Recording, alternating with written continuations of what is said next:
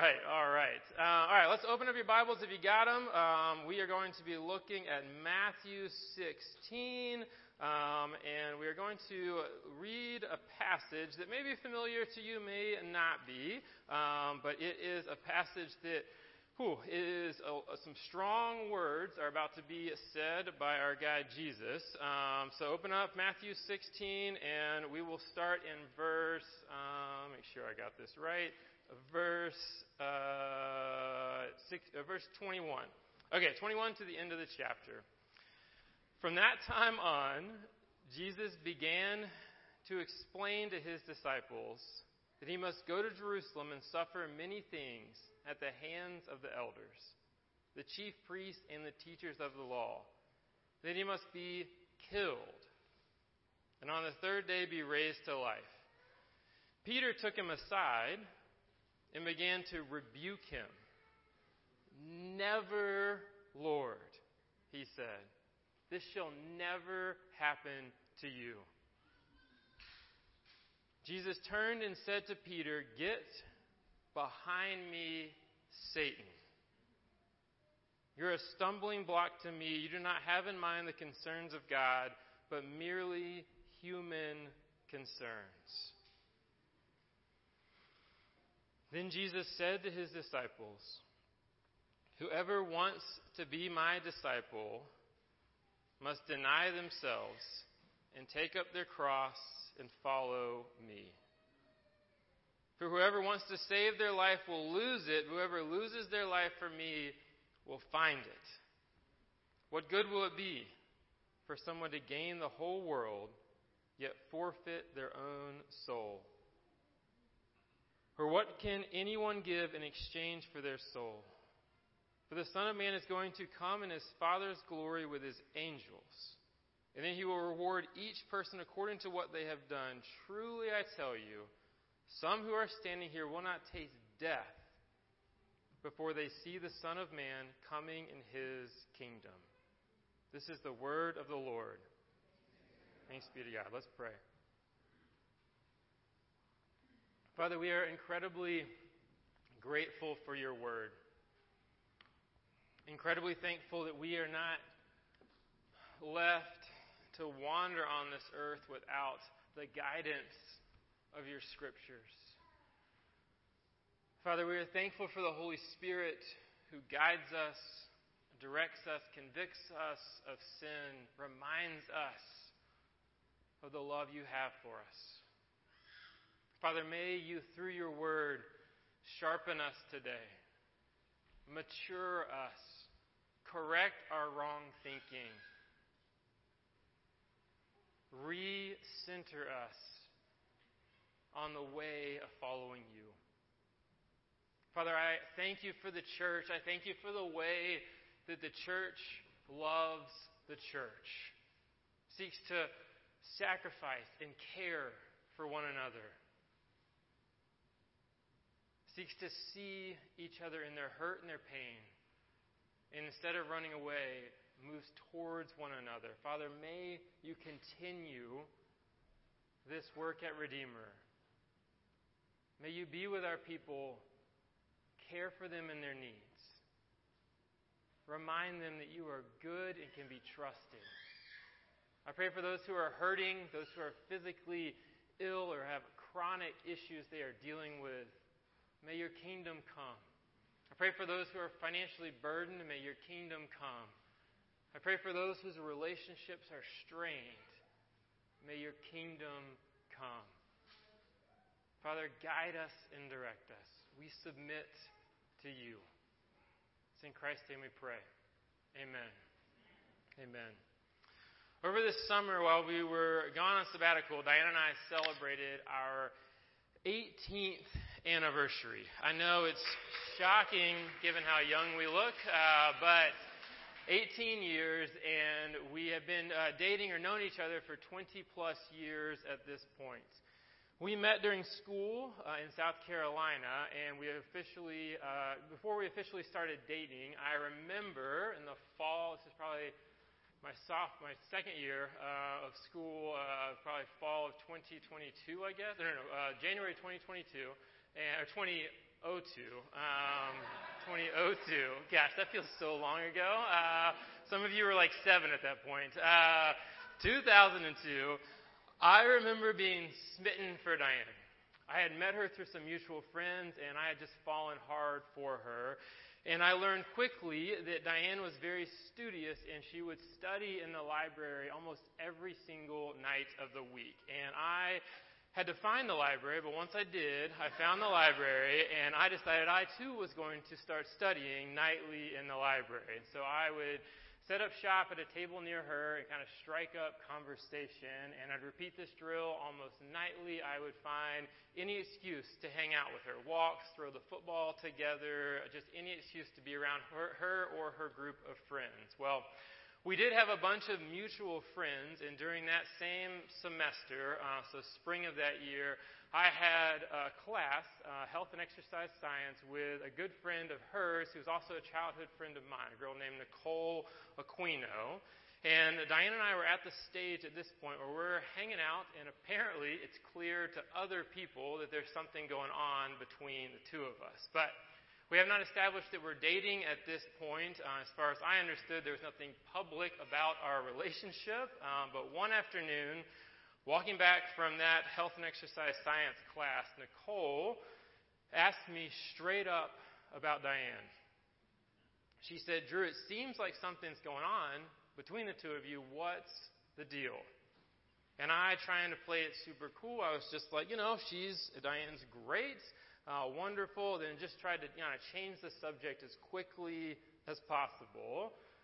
But our friend Nicole, really Diane's friend at this point, wasn't having it, and she pressed more and finally looked me square in the eye, and she said, "Drew, we've been friends for a long time, but I want you to know that I do not want you to play with my friend.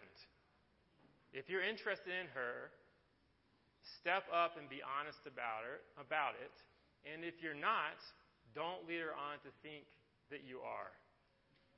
I remember on the sidewalk there feeling like somebody had punched me in the stomach. Nicole, out of love for Diane and I, really mainly love for Diane at this point, saw behavior that was not up to her standards, the standards that should have been, and she rebuked me. And it was really hard to hear.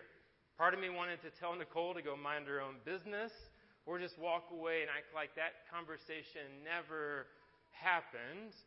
But I knew deep down that she was right. And through Nicole and the Holy Spirit, that conviction led me to step up and have an honest conversation with Diane. And maybe some of you can look back at some point in life and recall when a friend called you out.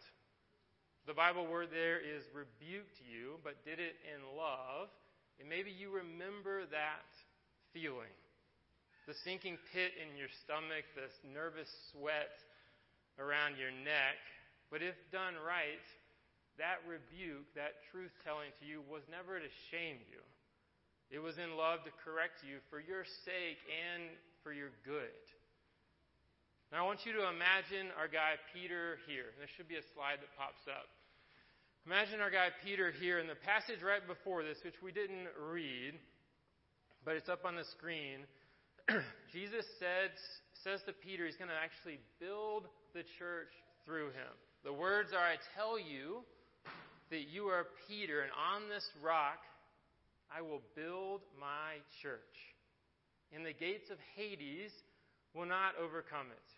I will give you the keys to the kingdom of heaven. Whatever you bind on earth will be bound in heaven. Whatever you loose on earth will be loosed in heaven." So let this sink in. A disciple of Jesus, what an affirmation of Peter. What an absolute honor. A promise. At this point, dude is just ready to just float through the rest of the day. It cannot get better. And then not moments later, Jesus responds to something Peter says by looking at the same Peter, the same one he has just affirmed and made this promise to. He says, "Get behind me, Satan." you are a stumbling block to me. You do not have in mind the concerns of God, but merely human concerns. Ugh. Friends, that's rebuke, and quite frankly, this is the strongest rebuke in the entire New Testament. The strongest rebuke in the entire New Testament. So what is going on here? This should draw our attention. Peter is quite simply, in this moment, trying to force Jesus into a mold of what he assumed the Messiah should be. As Jesus begins to explain how the Messiah has to suffer, the Scripture says that Peter took him aside and Peter began to rebuke, correct Jesus. Never, Lord, this shall never happen to you. So then what is Jesus exactly rebuking Peter for? Well, Peter had an idea in his mind, like a lot of people in that day, that the Messiah, who Jesus was claiming to be, would most certainly not suffer. The thought of Jesus suffering was just a foreign idea to Peter, not an option. Quite the opposite. In Peter's mind, Jesus would valiantly triumph over the evil Roman Empire. Instead of suffering, which Jesus just said, this is actually what's going to happen, Peter's like, no. In my mind, we don't suffer. You don't suffer. We triumph. Brothers and sisters, if we remember back to an earlier part of Matthew, what Peter wants for Jesus is the same thing that Satan himself offered to Jesus. Back in chapter 4, Jesus was taken to the top of a mountain by Satan, showed him all the kingdoms of the world, and Satan says to Jesus, I will give you all these things if you fall down and worship me. Satan offered Jesus the kingdom, but he did so apart from the cross. And Jesus did the same thing to Satan that he does to Peter here. He refuses and rebukes. And now Peter's offering Jesus a kingdom, the kingdom apart from the cross. And Jesus again refuses, puts Peter in his place and says, get behind me, Satan. Peter wanted Jesus to do and be what he wanted him to do and be. He had his personal desires, his longings, his ideas of who Jesus should be, and he thought he knew better than Jesus himself. Brothers and sisters, anybody seen this show? This is a tough transition. We're going to make it. This is a show called You vs. Wild, and that guy up on the screen is a guy named Bear Grylls. Raise your hand if you know who Bear is, or Mr. Grylls. So Bear Grylls, if you don't know who he is, he's kind of this super outdoorsy, kind of wilderness expert. And this show, You vs. Wild, is fascinating because it's not just a show, it's like an interactive, it's like half show, half video game. So Bear is on this adventure where he's been dropped in the middle of nowhere. There's a number of different episodes with it, but he has a mission that he is hoping to accomplish and needs to stay alive in doing so. Well, at different points along the way, he has a dilemma, kind of two directions he could go, a decision that he has to make, but instead of him making that decision, instead of him, the outdoorsy wilderness expert, he hands that decision-making power over to you, the viewer. And with your remote, with my remote, I and my kids can make that decision and choose what this man does. So here's an example of what those decisions are. Homeboy, you can't see it here because of the light, but Homeboy's holding up some sort of snail, and he hasn't eaten in 24, 48 hours. He comes across some snail-looking thing, and he asks the viewer at home, should I eat this? Yes or no? I watched this show with my 7-year-old son. I'm just going to tell you right now, we don't even need him to explain what that is. We cannot say yes fast enough. Like, we want him to eat it no matter what it is. And so he eats this, and how this episode goes, we say yes because, of course, we're going to say yes. If the option is yes, eat this, or no, not. And, it says kind of what happens next, and he is shown his stomach kind of revolting up, and he's like, oh, I guess it had some bacteria on it. I'm going to be sick for days. And my 7-year-old Luke and I are like, well, good luck. We're here. Shouldn't have probably put, your fate in the hands of a 7-year-old, but, keep doing it. And I'll just tell you, if Bear was on the top of a hill, doing the same scenario, he's hungry, and down the left side is, this fresh, patch of, blueberry bushes. And he looks at you, and he looks at us and says, hey, I could go down there. I'm starving. There's hundreds of, plump blueberries for me to eat. Or, on this side of the hill, there's, a carcass of an antelope that's been there for weeks. It's got maggots all over it. But there may be, a couple, strands of meat still on it. I promise you, Luke and I would be like, dude, looks like he needs some protein. Go for it. Knock yourself out. And so the reality is, this is honestly how Peter looked at Jesus. But we, like Peter, we don't get to weigh in on how Jesus chooses to live his life on earth. We don't get to weigh in on who Jesus is. What Peter wanted then for Jesus to be king apart from the suffering of the cross to come was not an option. Jesus knew this, and he calls Peter to lay down his agenda. Actually, as Jesus explains, to follow him later in this passage means to come and die. We see in the Gospels this idea of being born again. And when we are born again as a follower of Jesus, what we are saying is that our old self is dying away, and we're putting on our new identity as a follower of Jesus. But this new identity is not, we don't step into it and we completely understand it, but we spend a lifetime learning who we are in Jesus, who Jesus is, and what it is to follow him. So like Jesus does to Peter, we need to accept the rebuke from Jesus for the ways we try to mold him into who we want him to be. Peter's culture back in the day, the water that Peter swam in, taught him that power is everything. Therefore, like I said earlier, Peter's idea, the mold that he had for Jesus, was someone who would valiantly triumph in power over the evil Roman Empire. And that may be, your default, who you mold Jesus into. But for a lot of us, when we think about the culture that we swim in, it's a culture we've grown up in, especially in the West, of consumerism. So what we do, we envision by default, we tend to see an Americanized Jesus, who is one part genie that we rub the side of the lamp, ask him for things, and he gives them to us, kind of like a Santa Claus. He's one part cheerleader.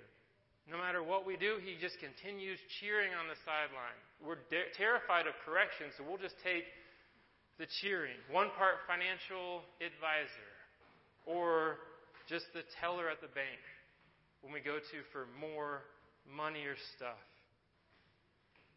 And we like to think of Jesus as this great comforter,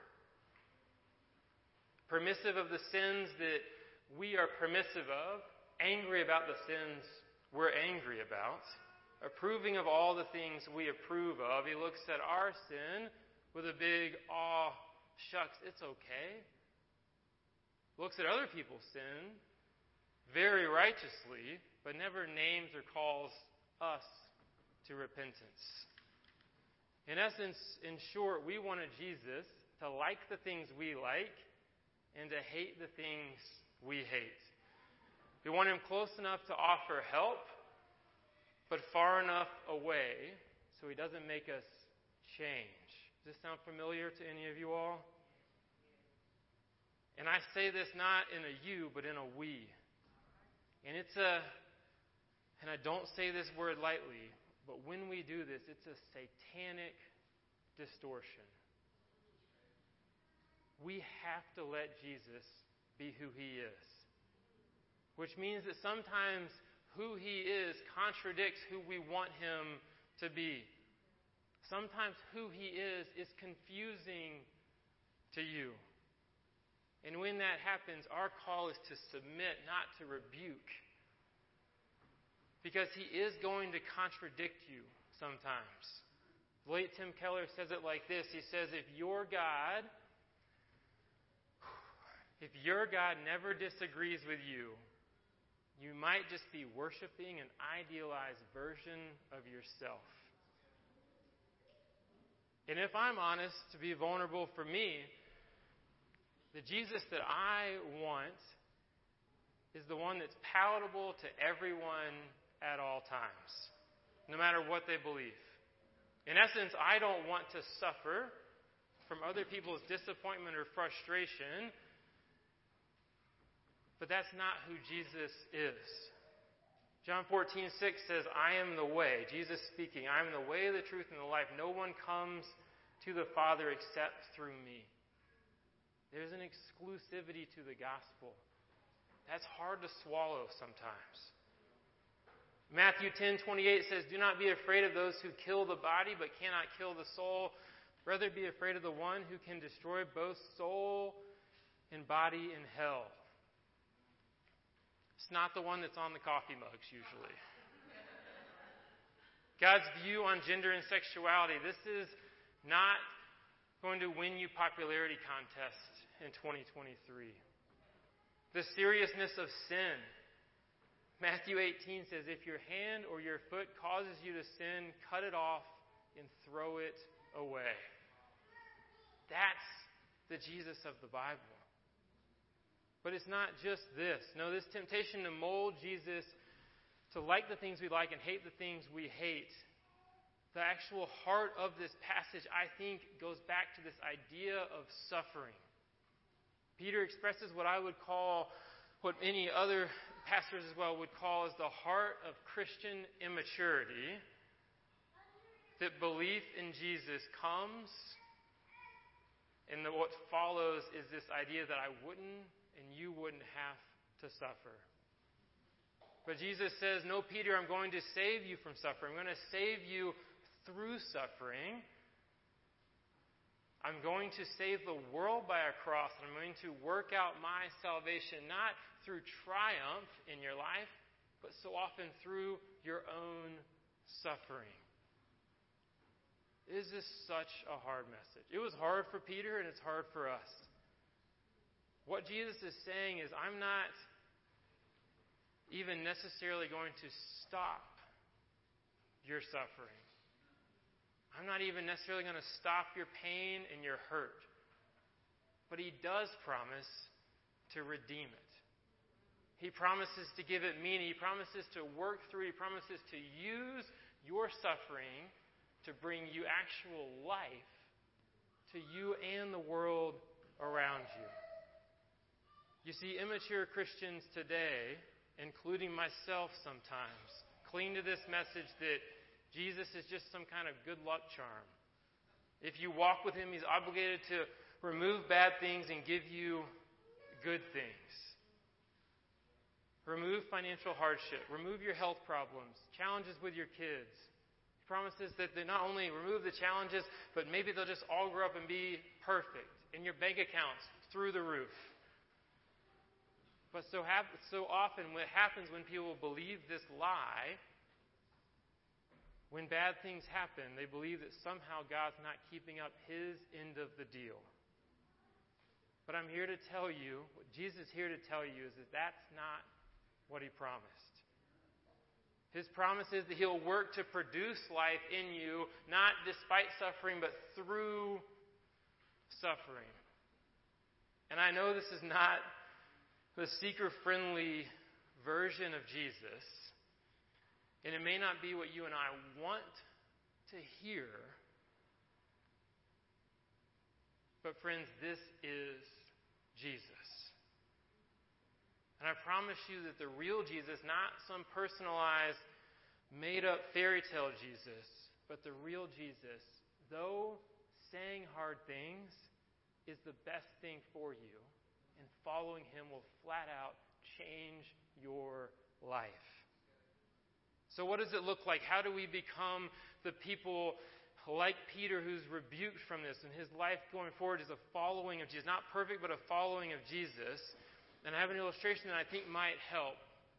Up on the screen, you'll see kind of a vegetable garden, a raised bed. This is not our house, just in case you get that in your mind. I did appreciate the people that thought that was me on the trampoline last week, but this is not our house.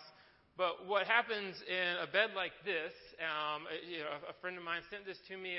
It's, after this vegetable garden gets hand watered. So, a pitcher of water, whatever you call that when you're a gardener, you kind of goes up and down the rows, and just waters just the vegetables. So just the good stuff gets watered.